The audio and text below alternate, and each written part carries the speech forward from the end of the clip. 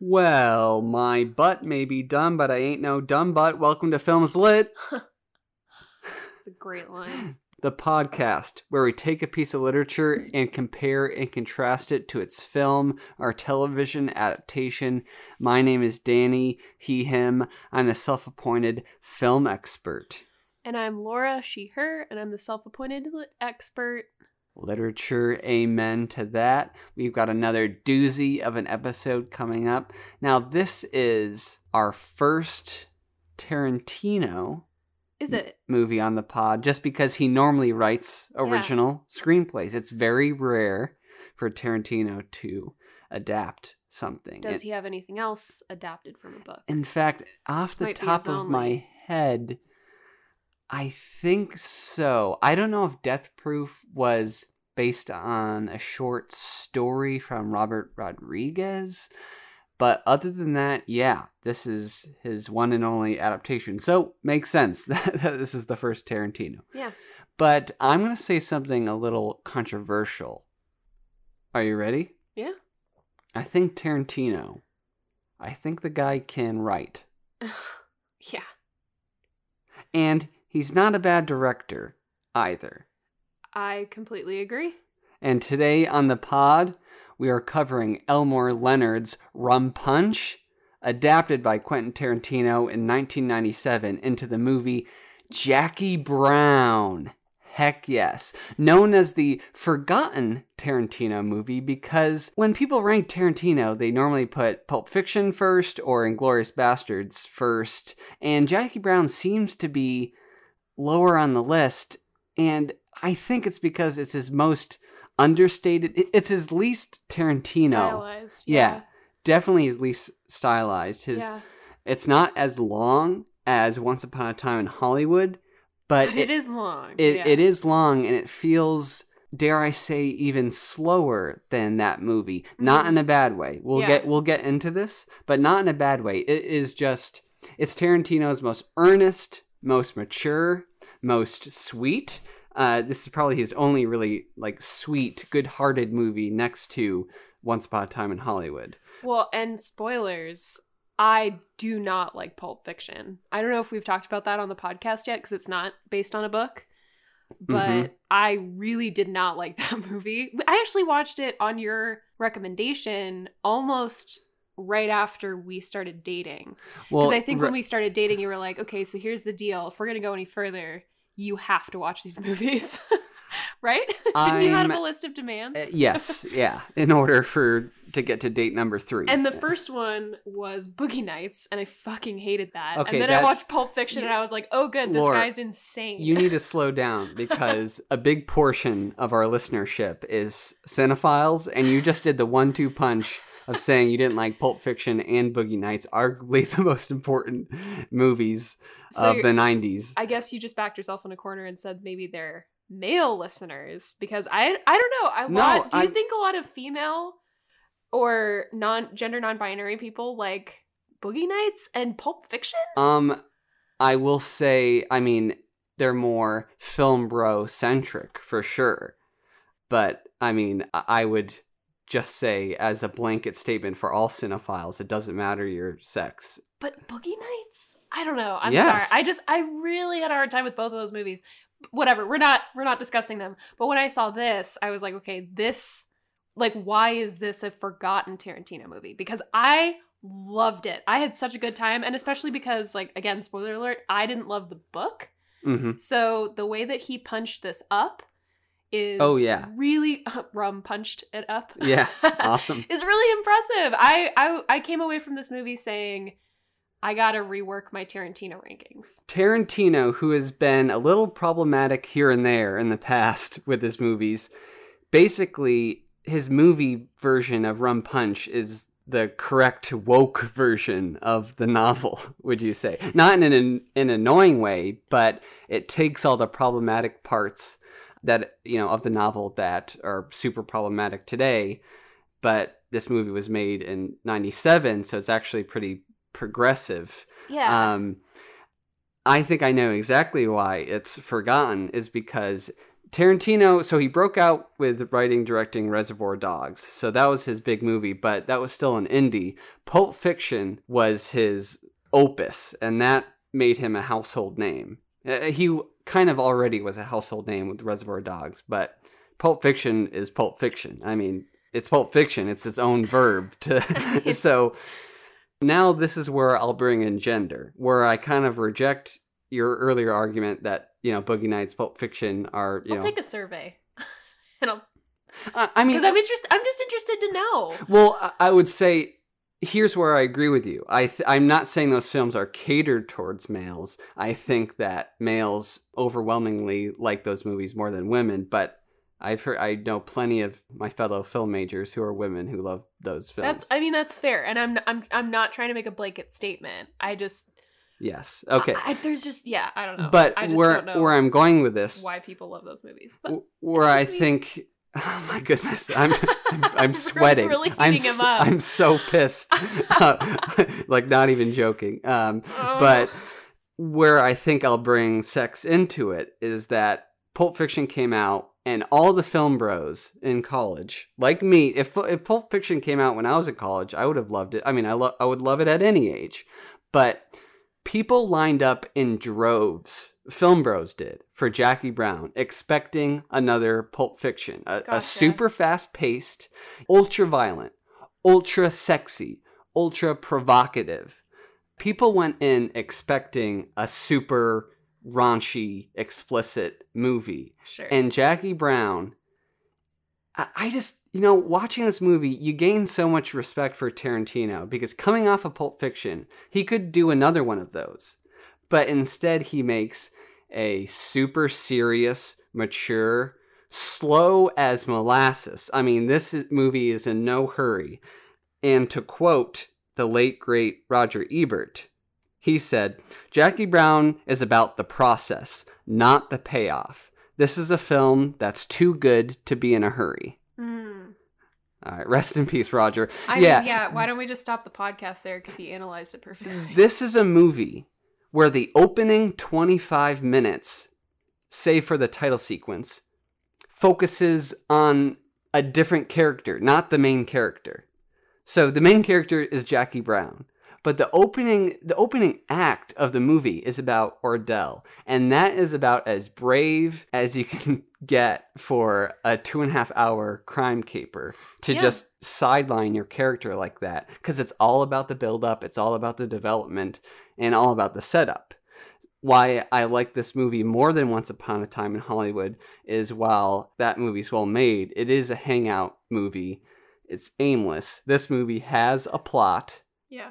While it is slow, it is not aimless. It's very much about character development, but also about A to B.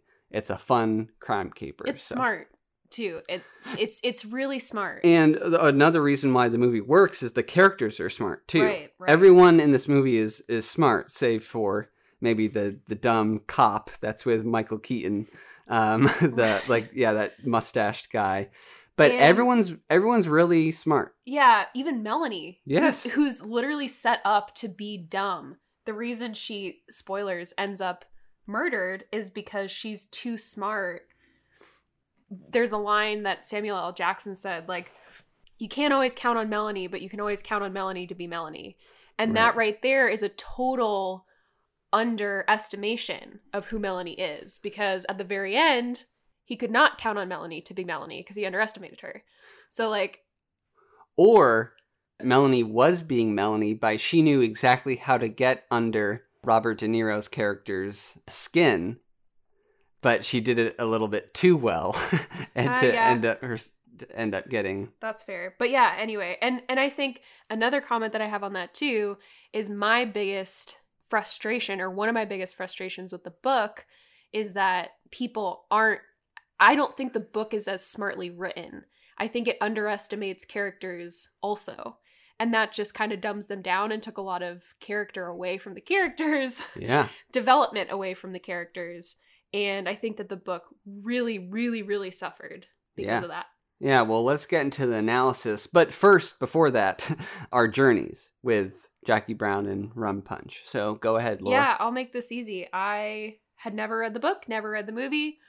finished the book a couple nights ago, and it was hard to get through. It is really slow, I think. I don't think that there's a lot of payoff for any of it, because I don't think that the buildup is done well. Like, structurally, I don't think it's well written. I was really disappointed, but I had heard that you really liked Jackie Brown. You've been talking it up for a couple years. Yeah.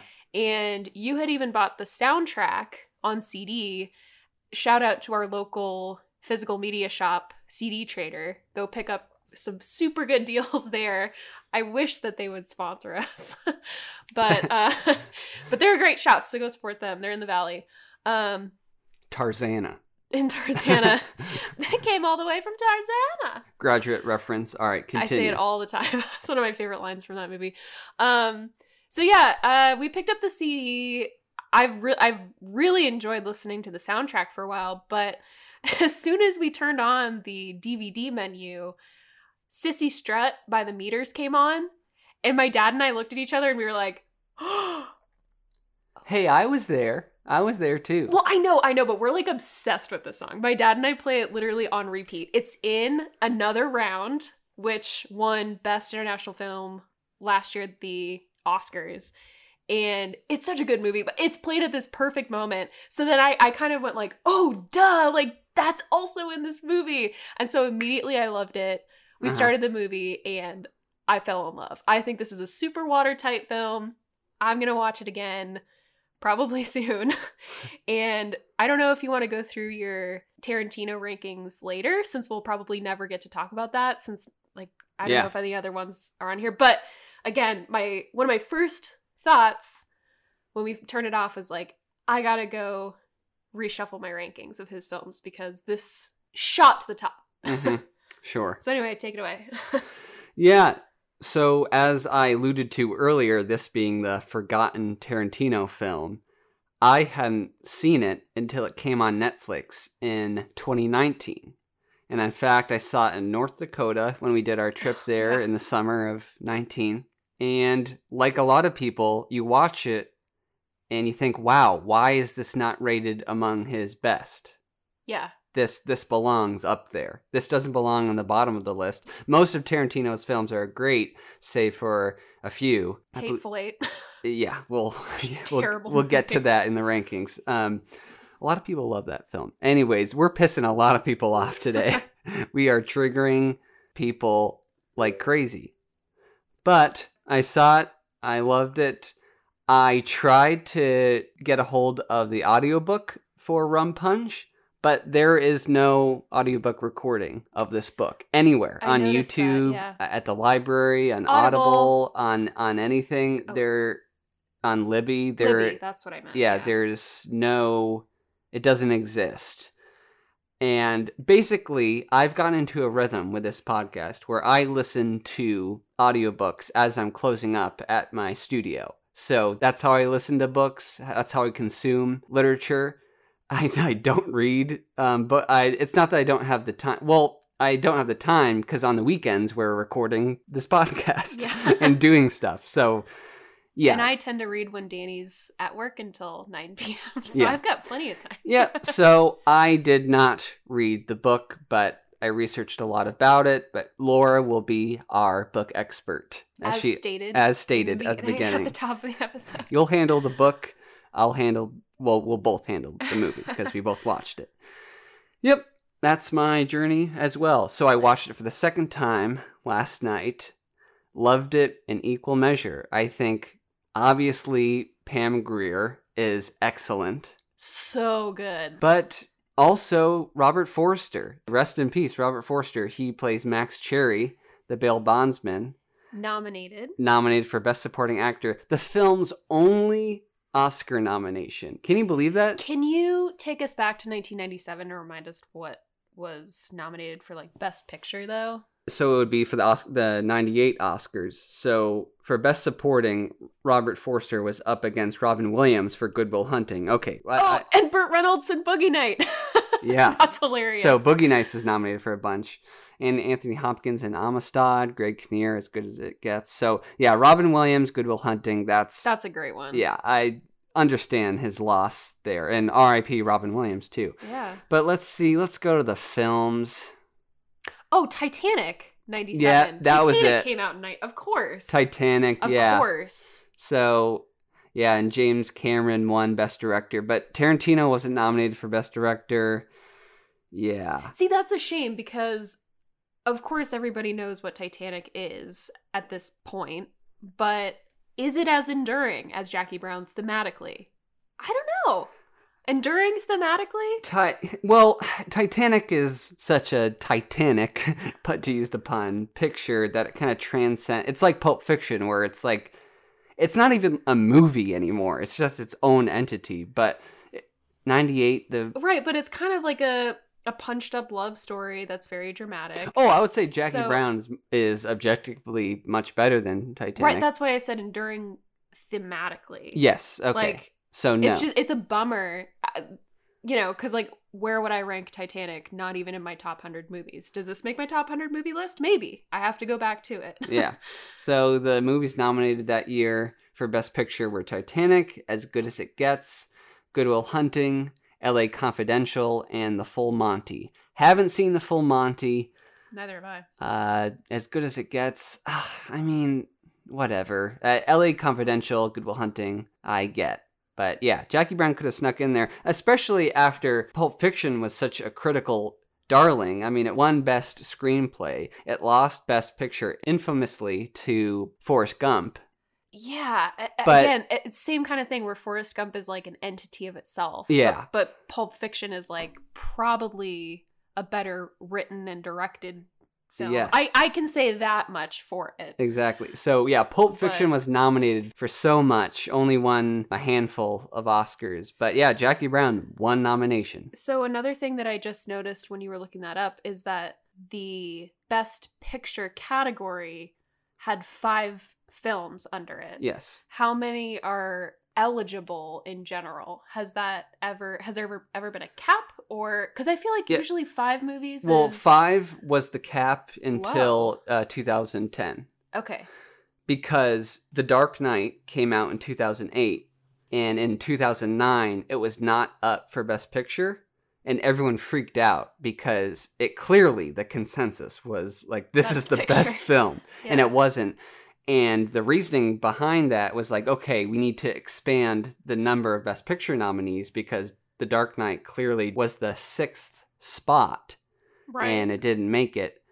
So now the cap is 10 films, but since 2010, there have never been 10 films nominated, only 8 or 9. But this just in, for the upcoming Academy Awards, they changed the rule again, so now they have to nominate 10 films. Do you like how I teed you up? Yes, thank you. For that whole thing. So for, this year's Oscars, the 2022 Oscars, there will be 10 films no matter what nominated. And that's great, because that will hopefully let possibly an international film that we've been discussing recently, Drive My Car, sneak in there too. If it's not a consensus movie, then maybe it'll be able to sneak in with 10 nominations. So anyway, that's just a little fun Oscar history and background for you. We're so excited to be hosting the Oscars right up the road from us again. Yes, we are your hosts. They haven't announced a host yet for the actual ceremony. Oh, that's right. I read an article that I thought was saying that Tim Robinson was going to host, and I didn't even read the article, which is very uncharacteristic for me. And then I sent it to Danny. I was like, oh my God, I like lost my shit. And then could you imagine if Tim Robinson he was like, this is an opinion piece, and I was like, mother. Yeah. So you're right, they haven't announced it, but Tim Robinson, I'm pulling for Tim Robinson. Yeah. Or Wallace Shawn. Anyways, let's go to the analysis. So give us some background on the book, if you may. Yeah, the book is very similar to the movie. I don't think that there are very many changes that I would even highlight. There are even some lines, I like blew Danny's mind when we were watching it because I quoted a couple people on the nose and he was like, wait a minute, that's actually what they said. And I'm like, yeah, it's in the book. Yeah. Remember I read that? Yeah. So, but one of the greatest lines that's in there it's between Jackie and Max Cherry. So the main character, who's the flight attendant, and Max Cherry, who's the bond writer. Bail bondsman. Bail bonds writer. Barry Bond, bail writer. Yeah, James Bond, bail James bonds. Bond, Barry Bond, bail writer. Yep.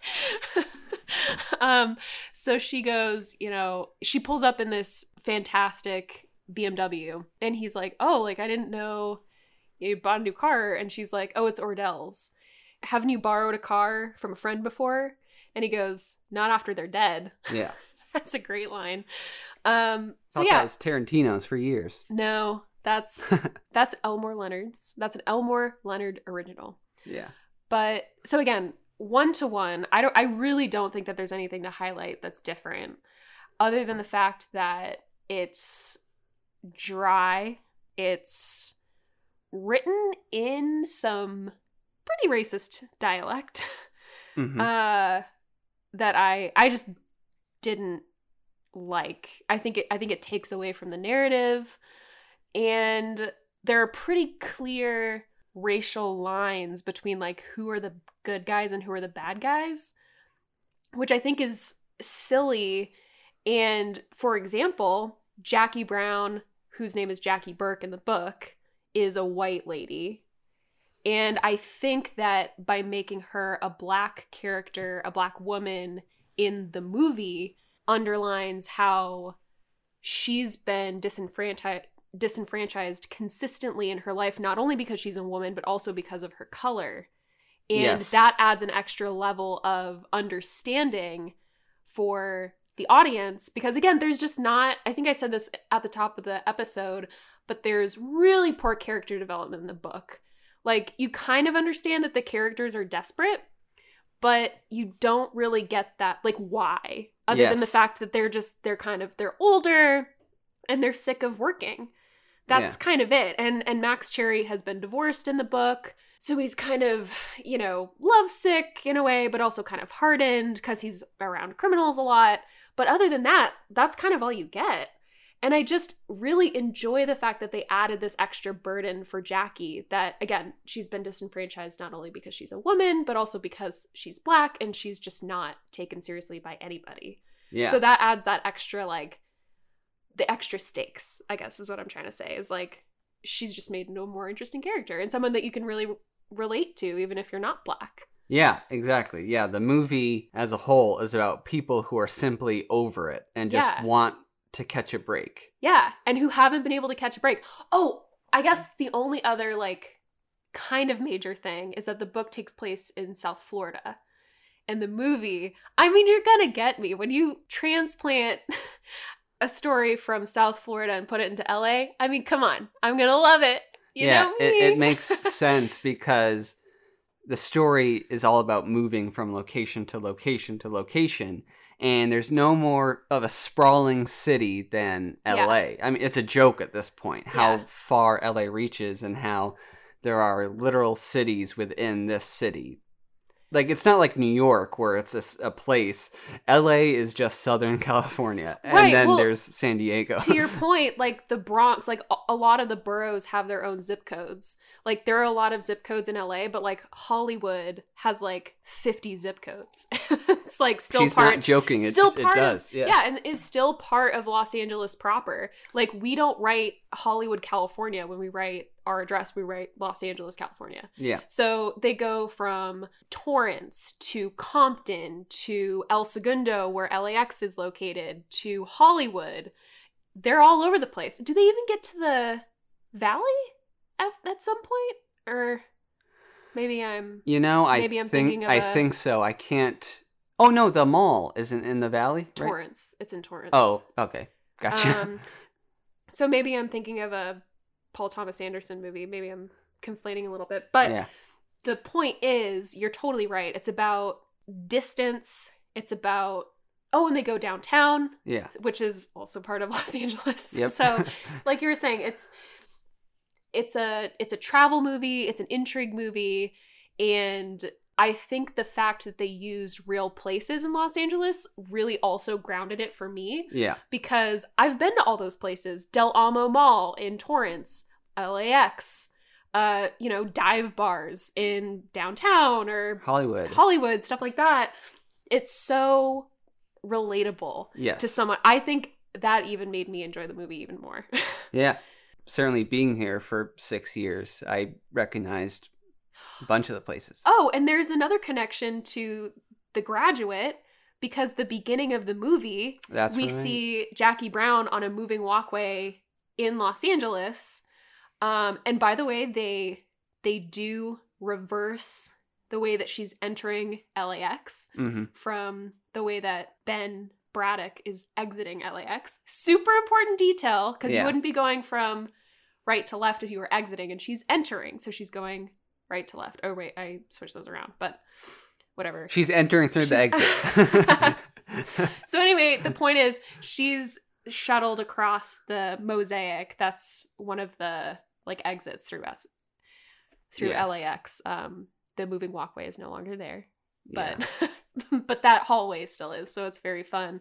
That's a shout out to The Graduate, and there's also a scene like that in Mad Men. So many connections to Mad Men. This podcast, sorry, am I bringing up Mad Men? Any chance you get, but I mean, it's valid.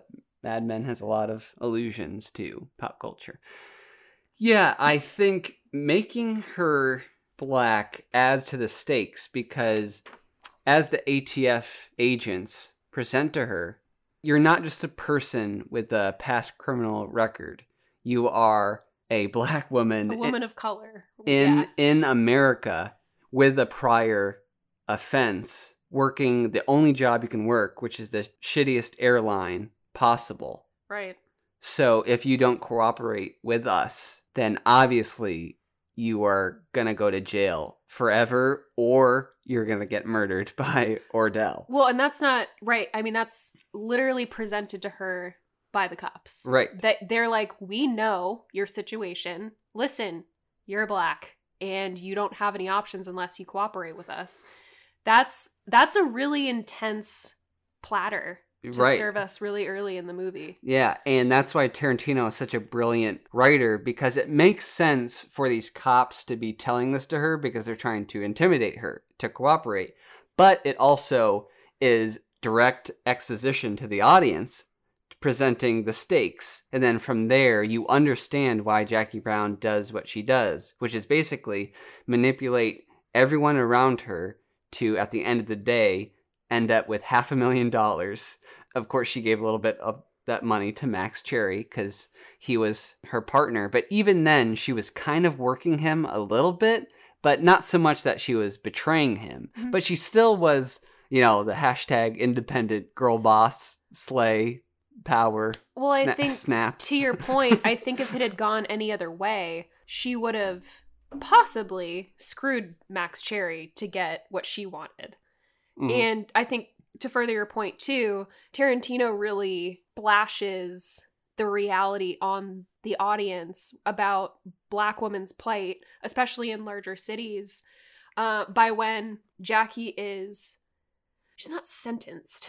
She has her court hearing, and she appears in a line of only women of color walking into the jail, the holding cell, basically. Like, that image is extremely clear. Like, this is the plight if you're picked up by the police. And even that one scene is more insightful than anything we get in the book. Because, again, I feel like Elmore Leonard, even if it was subconsciously, he drew very clear lines about, like, the Black characters are these bad people who trade guns and are doing what they need to get ahead and get money, and the white characters are trying to do their very best, right, to get through, but they don't turn to crime as much. You know what I mean? So, like, again, even if that's subconscious, I think Tarantino has a little bit more insight by saying, like, that is leveraged against Jackie intentionally. Right. Yes. Completely agreed.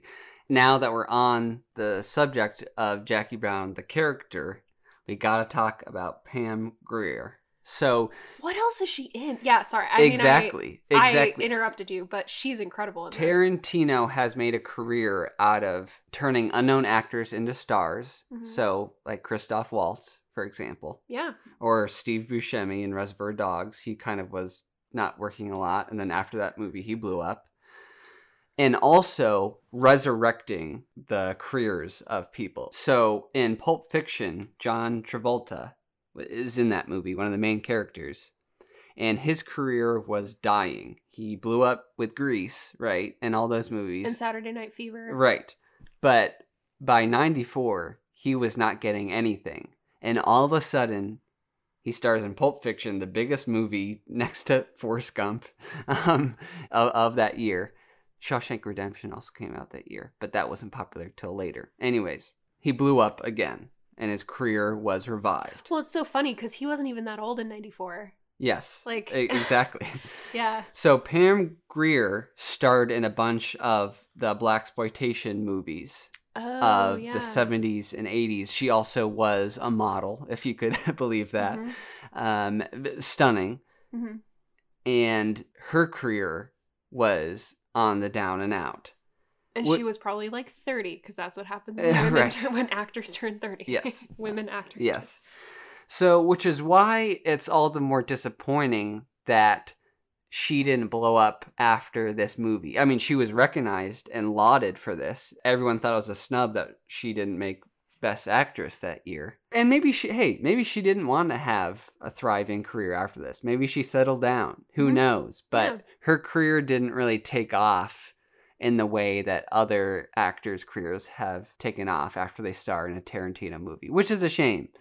Yeah, she's so good. But she is incredible, certainly believable. She was around the same age, so she was 40 years old playing a 44-year-old. So, I mean, right around there. And I like that part of her character is that she knows she's attractive, and she uses that to her advantage.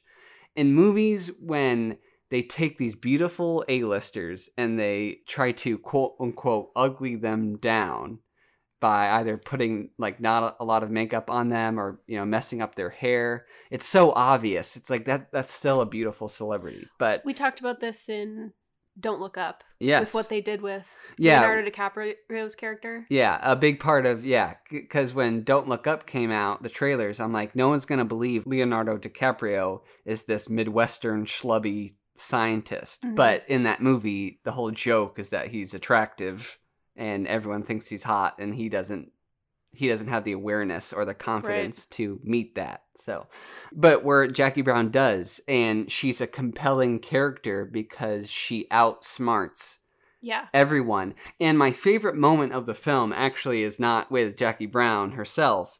It's after when Lewis and Ordell are driving away from the mall, realizing that the bag they have only has about $40,000 in it. Yeah. And Ordell tells Lewis to pull over to the side, and he has a moment where he's thinking, he's figuring it out. Yeah. And the camera slowly zooms in on him. You see the veins slowly pop out of Ordell's forehead, and it's a quiet moment.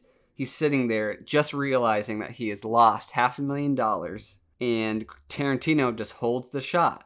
And then after a minute of silence, Ordell looks up and says, "It's Jackie Brown." And it's exactly right. You know that he's aware that Jackie Brown is smart enough to pull something like this off. And that's one of the pleasures of the movie.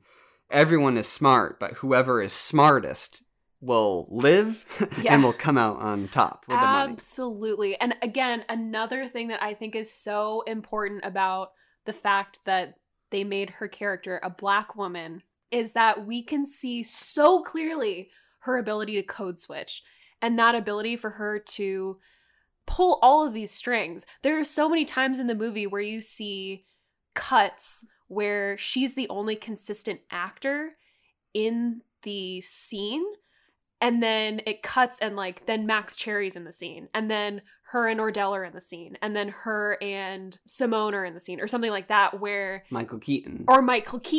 And you're like, you can so clearly see that she uses the fact that people underestimate her because she's Black or a woman. or like underestimate her because, for example, like Ordell, both of them are black, but he underestimates her because he doesn't think that she's a very smart criminal. Yes. So like her ability to act the way that people expect her to act in certain situations literally shows that she's smarter than everyone else. And it's partly because she's had to do that her entire life. I think that's like really obviously suggested. But also just partly because she can read a room and make really quick decisions. Like when she steals the gun from Max Cherry off screen. Yeah. And then we realize as an audience, she did that because she knew Ordell was going to come looking for her. Right. Like, that's good shit. And I just wanted, like, one more thing. I just wanted to point out a really good example of this about how, she always has a plan. Like, that's her thing. And even if something happens, she's able to be flexible and change at a moment's notice and still come out on top. So I wanted to highlight at the very end, Max Cherry says, like, what are you going to do now that you have this $500,000, whatever? And she goes, I think I'm going to go to Spain. Like, you know, maybe Barcelona, maybe I'll start there. Maybe I'll go to Madrid. She has a plan though. She's going to Europe. In the book, which by the way, so Max and Jackie run off together. That's kind of a difference between the book and the movie. I have something to say about that. Okay, we'll after you finish. Yeah, mark it. So at the very end, instead of having a plan, so Max asks, where would we go? And Jackie says, I don't know. Does it matter? And I feel like that kind of quippy stuff is not compelling. And like, it doesn't ring true for the character. Exactly. Yeah. Exactly. I just feel like that's a really good example of how smart they made her in the movie and how consistent the character is with always having a plan. But yeah, this character is just kind of like not interesting. So anyway, Right. that's like my textual example of that. Well, yeah, before we get to the character of Max Cherry, we can talk more broadly about the relationship between Jackie and Max. And this is why the movie makes you feel so good, because the heart of the movie is this relationship that grows between them. And in a lesser thriller, there would be a scene where they hook up or have sex. And that happens in the fucking book. Right. So I think this shows Tarantino's maturity that they don't exactly do that. And I'm not saying that simply showing sex is like inappropriate and that we're prudes. No, we're not saying that. We're saying that in the story it wouldn't make sense, because they're both people who are at the end of their rope. They're getting older, but they're not like old yet, but they realize they're in a point in their lives where they need to pull this plan off in order to, well, have more money and have a good life. Right. So there's no time for them to hook up and Right. have a lovey relationship. For there to be a sex scene, this whole movie takes place within a week. Yeah. Well, after the hearing, then it's about a Yeah. week. So there's no time to stop and then to have them bang it out. Like, no, let's be mature about this and just focus on the story. And their quiet attraction is almost, I would say, even more sexier than to actually show sex. Yeah. The fact that they're so close to each other, clearly they're in love with each other. Well, Max is Definitely Max. And I think at the very end, I think Jackie is too. Yes. Yeah. So this is why Robert Forster was nominated for an Oscar, because when his character sees Jackie Brown coming out of jail after he's paid her bond, you can tell just by the look that he's in love. Yeah.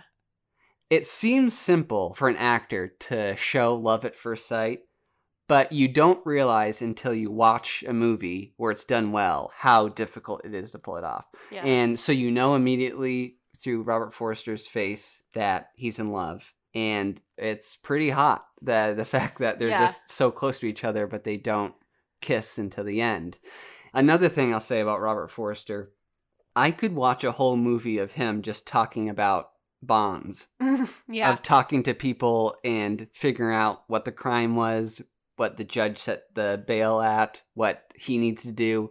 Just the whole process. Like literally in 2 hours of him just writing bonds and going to people's houses, stunning them, taking them to prison, taking people out of prison. You know, you talk about that. It reminds me of the movie The Verdict, which is, again, another super good movie that's based on a short story. I'm not sure if we'll ever get around to it.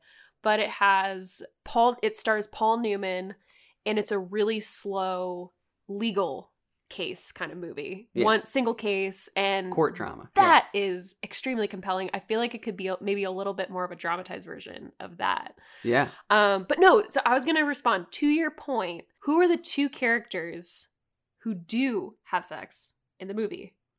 Lewis and Melanie. And Melanie, right? The immature characters who can't really do anything right because they're driven by different things, and ultimately, like, both of them are super immature. They're street smart, ultimately, but like they're not driven by love, anything sort of above themselves. They're super selfish. Yeah. And I think that highlights the fact that both Jackie and Max are more mature. They're much older, probably by a decade or more, I think, than both Lewis and especially Melanie. And they've been through the grind longer. And I think that means that they're more mature about the consequences of them having sex. Mm-hmm. Yeah. Like, I think that's a perfect example. But they both couples have sex in the book, and there's no grounds. Again, there's not enough character development for Jackie and Max having a sexual relationship meaning anything. Yeah. Which is so crazy, because in the movie, it's one of the most defined relationships I've ever seen. Yeah, and they do come off as partners. And I think that's why it works. Like, you see that maybe they don't completely trust themselves to have a sexual relationship with someone else because they've been burned. Yeah. Like, I don't think that you need to have Max Cherry. God, there's like 3 scenes where Max Cherry goes to visit his wife just to figure out whether or not he wants a divorce, even though they've been separated for like 2 years. In the book. In the book. Yeah. And it's just like, I don't care. Like, that's not something I need to know about. Even though it might not even be mentioned in the movie that he's been married and divorced. I don't think you need that. I think it's like kind of clear that he's been, if not married, you know, he's been in relationships where he's been burned, and so has Jackie. And so, like, maybe until the very end when they kiss, they don't quite know if they can trust each other. Right. So, but I agree, there's chemistry, and then in the very end when they kiss and then she walks away and he goes into the back and he's like, kind of like holds his head like, oh, what did I do? Like, this could have been my last chance. And who knows, maybe he will go to Madrid. Or maybe she'll come back. Who knows? But again, the maturity of the movie is allowing those characters to be true to who they developed into after this whole caper. So, love that. Love both of them. We kind of touched on Max Cherry, but yeah. Well, I do you have anything else to say? No, I totally get his nomination. I wish he was nominated in a different year so he could have won, because Robin Williams definitely deserved to win for Good Will Hunting. But anyways, it's not your fault. Line from the movie. All right, you had mentioned Lewis. Let's talk about him. So, oh my God, Robert De Niro fantastic character. Yes, playing against type. It's kind of crazy how this is the only Tarantino movie Robert De Niro has starred in. You just think that there'd be more, but this is it. Playing against type as this loser ex-convict, fresh out of prison for 4 years for bank robbery. But I don't think Tarantino is anti-marijuana. But there's this hilarious thread where Melanie more or less introduces bong smoking to Lewis. And he ends up fully getting addicted and smoking all the time. And he can't focus on anything until the actual day of the crime when he's sober. But then he's over Melanie's whole act and ends up, killing her. In the movie's most shocking moment, I would say. If I hadn't read the book, even having read the book, it was really shocking. Like, they don't even I wish I was old enough to see this movie with a live audience when that happened. Because that shit's crazy. Yeah. How he just shoots her out of nowhere. In the middle of the day, in the middle of a parking lot. In the middle of California. Like, that is, you cannot tell me that anyone expected that. Right. And unfortunately, I had already known about that part when I watched it for the first time, just because it was such a popular moment of Tarantino. So I knew that happened, but crazy. I love the thread of Lewis, fresh out of prison, he thinks he's ready to join Ordell's whole crew and his operation. But really what he wants to do is just smoke all day and sit on the couch in Melanie's beach house. Yeah. That's real. He doesn't want to do this. Well, and not only that, yeah, I totally think you're right. I think he underestimates the fact that this is a different kind of crime than he's used to. Because in the book, we get a lot more about Lewis, which is fine. But again, the book is called Rum Punch. And honestly, search me as to why exactly. There's kind of a thread about why the book is called that, but it's not very strong. But like this movie is called Jackie Brown. Yes. It's about her. And so again, like if Leonard had just like not focused on other characters as much, the book would have been a lot better. But we hear so much about Lewis, his background and blah, blah, blah. And like, he was never a violent crime offender. Mm-hmm. He would rob banks and he would use guns, but he had never really killed anyone. Mm-hmm. And Ordell at multiple times asks him in the movie, like, you're ready? Like, you can handle this? Yeah, like, you're good. He, like, checks in on him.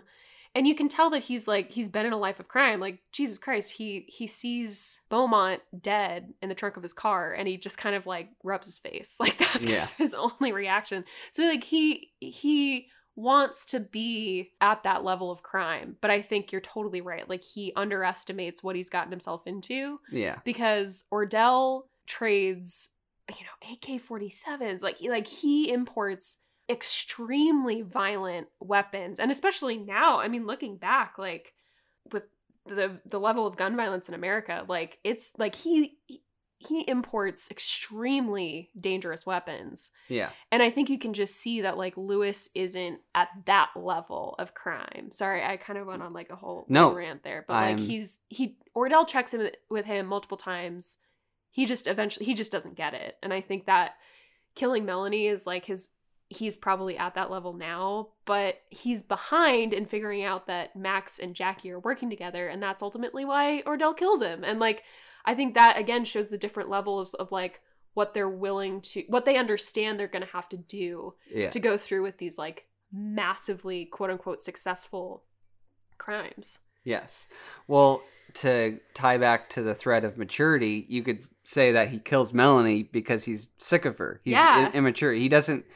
He's not necessarily a killer on instinct, but he's pushed to such a point. He's all this pressure to complete the mission because he knows Ordell is going to kill him if he doesn't. Yeah. So it's like kill or be killed here, and you're pissing me off. So he kills her. Yeah. It also is just funny to see Robert De Niro in this role where he has very few lines. He's very silent. Of course, he's high all the time, but he's just kind of like, yeah, I'll do this, whatever. Yeah. He just kind of has this. Melanie asks him like, "You want to fuck?" And he's like, okay. Yeah, sure. Sure. Yeah.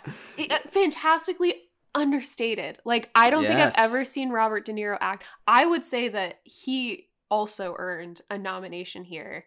Like you said, playing against type and embodying this loser character that I really believe is just out of prison and only had criminals to go back to. Exactly. Like, he was kind of set up. Did he have any other choice? Probably not. Like, he probably doesn't have any other friends to, hang out with or connect with. And that ultimately leads to his massively violent death. Yeah. And it's even more impressive that Tarantino turned Robert De Niro, one of the most recognizable actors of all time, into a believable loser. Yeah. That's crazy that he did that. That's directing, right? That's directing and writing. And acting, yeah. Yes, but... Yeah. Yeah, so that's that. So now we can move on to Ordell. So you had mentioned how Robert De Niro could have been nominated. Pam Grier obviously should have been nominated. Yeah. Sam Jackson. He probably would have been campaigned for Best Supporting, but he has enough screen time to be Best Actor level. Probably. But villains, I've noticed this. Villains, even when you have enough screen time, you normally put them in Best Supporting. That's just a thing that... is about campaigning for like you don't see villains normally. There are a few exceptions like Daniel Day-Lewis in There Will Be Blood, but that he's an Heath Ledger, was he nominated? He's supporting. He won for supporting okay. for the Joker. Yeah, posthumously, unfortunately. Right. Yeah, but Ordell, so truly terrifying. And Tarantino establishes this with the aforementioned 25-minute prologue. Oh my God. I guess you could say, to the movie. So the movie starts with Jackie Brown in LAX, and you think, okay, this movie's going to start with her now. But then, nope, she's sidelined. A full 25 minutes setting up stakes. Again, the movies we love, all about stakes. It's, you gotta have stakes. Meat. Yes. Oh. Juicy meat. STEAK. Yeah. Steaks. Oh, yes. I thought you mean metaphorical, the meat, but I get. Well, that too. Yes. Homonyms. Yes. And in any other movie, this would be condensed down to like 5 minutes or 10 minutes. But this is a whole episode of television here that you watch where one of Ordell's workers, Beaumont, is released, and he's the one who ratted out Jackie Brown, which you learn that later. But you get Ordell's whole process. Someone who threatens his business is so weak that they'll make a deal with the cops, so Ordell kills them before they can do that. They end up dead in a car. Right. So you... That's his MO. So, a stolen car. So bam, you get the stakes, which is why when it happens with Jackie Brown, when she's driving home with Max Cherry, the whole time you're thinking she's driving home to her death. Obviously, you know she's not going to die because she's the main character, but you're tense because you know what's going to happen. So when she arrives home and then Ordell comes putting on the gloves, knocking on the door, that whole scene, you're holding your breath because you don't know when he's going to try to kill her, if he is going to. But Jackie Brown has a gun. Has a gun, and she goes, the reason I stole this gun because I knew you're going to kill me. And Ordell tries to play it off like, no, Jackie, I don't play like that. I just came to check in. Yeah. And then she's like, it's okay. I forgive you. Another great line. I don't know if that was in the book, but just of her forgiving Ordell. How did Ordell change from the book, if anything, to the movie? I feel like it goes exactly with the pattern of what I've discussed earlier about all the characters. You get no background to Ordell. You don't get a lot, to be fair, in the movie. He's just kind of a major criminal player. Right. But I personally just didn't see a lot of development. Mm-hmm. And the fact that he couldn't keep up with Jackie, I didn't necessarily buy in the book because, again, Jackie wasn't set up as someone necessarily up to messing with him and his plans. So I don't have much to say other than the fact that he was underdeveloped and underwritten. And I think the writing of his quote-unquote Black American dialect, I thought that was racist, and it distracted me from the plot because I was like, this old white guy is making assumptions about how these people talk. This brings up an interesting argument. So how does Tarantino get away with it? Because when he wrote something like Django Unchained, there was some pushback there of saying, why does he get to tell this story? Yeah, I have a question. If you read the script, is it written in a way that would suggest the kind of character that would be playing it? That's tough because he wrote the script. He wrote that character specifically for Samuel L. Jackson. And Samuel L. Jackson, so this is a fun fact, this is his favorite movie that he starred in with Tarantino. So Sam Jackson has been in, I want to say 6 or 7 of Tarantino's movies. But this is his favorite of those. Interesting. Yeah, so I think the problem is that, number one, I don't think that Leonard collaborated with anyone. Number two, there's so much evidence from other characters who are blanket described as Latino looking, quote unquote, and black looking, quote unquote, where I think that he doesn't have the, respect to develop characters that are, and even the fact that the characters aren't very well developed shows me that he doesn't have a respectful way of approaching this. He's not coming with any experience except for generalizations. And I guess that's as much But Tarantino also isn't, though. But he didn't collaborate with anybody to write the script? No, because he maybe on set during the day, but he writes his script. He wrote Pulp Fiction with Robert Avery, But this he had started to write with Robert Avery, then they split. So he wrote the script on his own, or adapted it on his own. Well, okay, so like I can't, like, this is not something that I can necessarily judge because I'm not Black. But I just think that, like, if you're reading a book, even if you're reading a book that a Black person has written, they don't write stuff. Or there's a minor character in here that's supposed to be, again, just from, like, Latin America. Mm-hmm. And he speaks in broken English. Mm-hmm. And that's Mm-hmm. not super respectful, I think. You know what I mean? So, like, if you, I don't know. See, I can't come down on the movie. I don't know. And maybe Tarantino was wrong to be writing the way that he does. But it's just hard for me to, like, read that in a book nowadays, written by, like, an old white guy, and not be distracted by how racist it comes across. The book suffers Mm-hmm. because I think it's written with a perspective of a lot of generalizations. Right. And I think that comes across in the way that he writes characters, dialogue.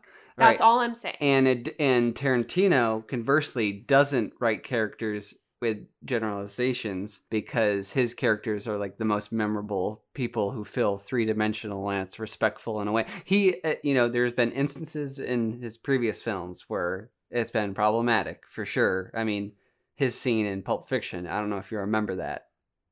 Okay, I won't go into it because you'll be triggered, but he is... So I'm not getting into a conversation about Tarantino because Gotcha. I don't know enough to say what his do. development process is. Yes. But I would say if there's someone who's white not working with someone of color or of someone who's gone through a certain situation that's historically been marginalized, it's not very respectful to assume that they're uneducated. Yes. And that's why they do what they do. Yes. That's all I'm saying. I cannot defend the book, and I found it not enjoyable. That's all I'm saying. Gotcha. So that bled into Ordell's character. Mm-hmm. So I didn't find that a very three-dimensional development for him. Yeah. I think that he's really well developed in the movie. I think Samuel L. Jackson is fantastic. I don't know who came up with his hair design, but even that is like weird and kind of makes you like wonder like what the fuck makes him like fucking braid his goatee. He's an Anakin Skywalker rat tail on his chin. But you know what's so weird though is like it's so distracting that it's almost like a hypnotic mechanism. Yeah. Because I found myself being so drawn to that ugly hair and the goatee that I was like, is this like a strategy that he uses to like not make people hear what he's saying but just like wonder why he's doing what he's doing with his hair? It's super distracting, right? Right. I don't know if that's like a character trait, but like it's just a weird thing that I felt like consistently distracted by. Yeah, it's super weird, super ugly, but it adds to the iconic uniqueness of Tarantino's characters. And tapping into that theme of characters being over it, by the end of the movie, when Ordell realizes that all his money is with Jackie Brown in her hands, Ordell is now over it. So instead of wearing the beret that he does, No, importantly, it's a Kangol. Cankle? No, those were so popular in the 90s. Those ass ugly. What's the term? A kegel? Kangol. Kangol. They're gotcha. like there's an SNL sketch about these. They're like an imported hat from Australia. I know what they look like. I didn't know the term. There's like a whole because they're so goddamn ugly, and everybody used to wear them. Some people still wear them. I don't think they look that good, but yeah. But by the end of the movie, he's over it, so he just lets his hair out and he's sweating. He's just over it. He's not maintaining himself. And with that long ride to Jackie Brown when she's in Max Cherry's office and Max Cherry is driving, sitting in the passenger seat alongside Ordell. The hair's just flowing in the wind. They're listening to the Delphonics. I think Ordell subconsciously realizes that he's probably driving to his death. Yeah. Yeah, it perfectly fits with the theme. Yeah. So that's Ordell.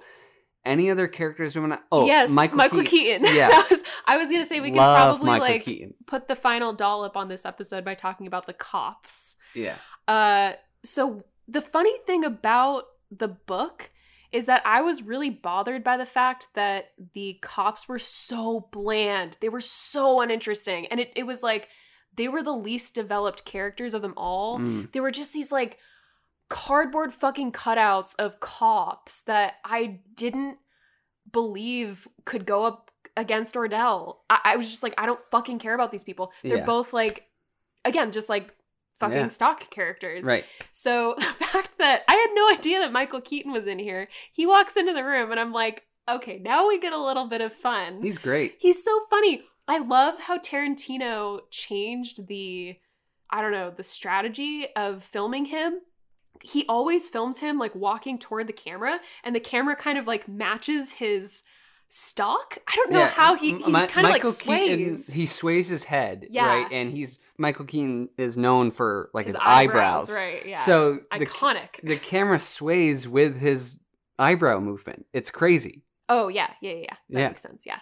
So I love his character. It feels real, certainly unique. They give him a motorcycle and a cool leather jacket. That's what I was going to say too. Like, it's so fucking funny that he's this like casual cop.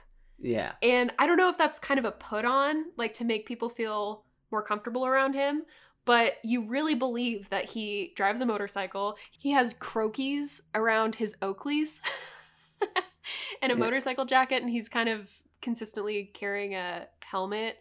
And I think that just, I don't even know if we ever see him riding a motorcycle, but it just gives him some character. Yeah. Like, do that in the book. They're just these like two photocopied white guys who are cops in the book, and that's it. Well, the funniest scene in the movie is when Michael Keaton his character is Ray, and they're doing the test run of the money exchange in the mall. And so he's describing the bag that they're going to use. And he's going into extreme detail because he's so thorough and wants to do this. And he keeps on saying that the bag is purple, but there's a purple character on it, but the bag is white. And both Jackie Brown and his fellow cop. Forgettable, honestly. I don't even know why they have that second cop. You got to have a good cop, bad cop in there. And he was like the bad. I guess. I thought he'd forgettable. I don't know. Well, my opinion. The reason why Jackie communicates with Ray more than the others because she not trusts Ray, but knows that Ray can help with her plan because Ray's the good cop, and Mark, the other cop, is the hard ass. So, but the funny scene is when he's trying to describe the bag, but they're pushing him to get on with it. Right. But he's so thorough and he's so committed to being an ATF agent that he just won't let it go. Well, and another moment of that is when he's marking the bills and he's like, I have a green felt tip marker and I am marking the bill in the upright left corner. Yes. If anybody hasn't seen the movie, but if you've watched the show Monk, it's a Randy Disher moment. It's like you were saying, just trying so hard to embody being a cop that you end up making a fool out of yourself. Is that Ted Levine's character? No, it's played by Jason Gray Stanford. Ted Levine is the captain. He's like the no-nonsense captain. Randy is kind of an idiot. Gotcha. It's good cop, bad cop, to right. be honest. Yeah, exactly what you were saying. But anyway, Randy Disher moment. Yeah. So, in conclusion, watch this movie and let's rank. Oh, let's do our Tarantino rankings. Just super quick. Yeah. I can go first, but disclaimer, I have not seen Reservoir Dogs, Kill Bill 1 and 2, or Death Proof. So those do not appear on my list. But starting from last to first, The Hateful Eight, tell me why that's a movie. I fucking hated it. It's a terrible movie. Mm-hmm. I don't know why anybody would defend it. Then goes, I'm sorry, but Pulp Fiction, I just didn't get it. Okay. And then Once Upon a Time in Hollywood, I really liked it, but it was a little too slow for me. Of course, it's really fun to see Los Angeles. We basically see almost the place where we live in the footage, but I don't know, just a little too slow for me. Then Django Unchained, I really love that movie. So the top three are really hard to rank for me. They're interchangeable probably based on which I've seen last. Mm-hmm. But anyway, my last three are Django Unchained, Jackie Brown, and then of course The Crowning Glory, Inglourious Bastards. Yes. I watched that opening scene with Christoph Waltz and Danae Minochet weekly. Yeah. I mean it's the best opening scene of any movie in existence. Might be the best scene of any movie in existence. Yeah. So anyway, that's my number one. All right. Well, I have seen all of Tarantino's movies. Shocker. Right.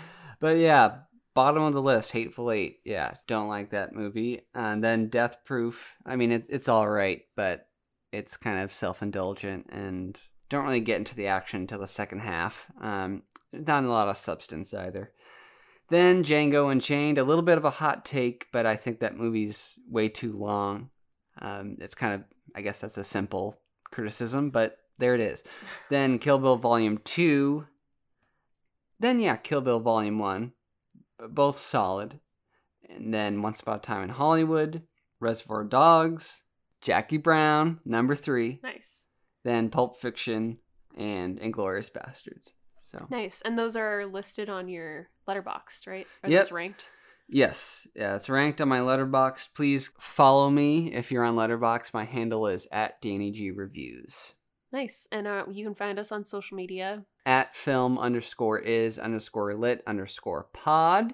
And you know what? I want to start engaging with our audience. After we post an episode, I'm going to post a question and we would love to hear your answers and then to respond to them on the next episode. So the question we're going to post after this episode drops on our Instagram is, what's your favorite Tarantino movie and why? That's a good one. Another announcement that I completely forgot to do at the beginning of the episode, even though I said I was going to remember. I purchased this book at Village Well Books and Coffee in Culver City. It's such a great bookstore, and we've started to order a bunch from them. So check them out. It's super cute, and we love to support local brick and mortar shops. Amen. So go check them out. Yep, so 4 to 4 for the movie. Yeah, and I would honestly say like 1 out of 4. This was such an unenjoyable read for me. Dang. 1 out of 4. Copy that. Well, thanks for listening. We will be back in 2 weeks for our coverage on the Underground Railroad. So that's going to be fun. But Score composed by Nicholas Britell. Yeah. But yes, we're going to be off for a week because next week we're recording an episode with our friends from Secondhand Film Critics. So that's going to be fun. Yeah. Can't wait for that. All right. We'll see you on the next one.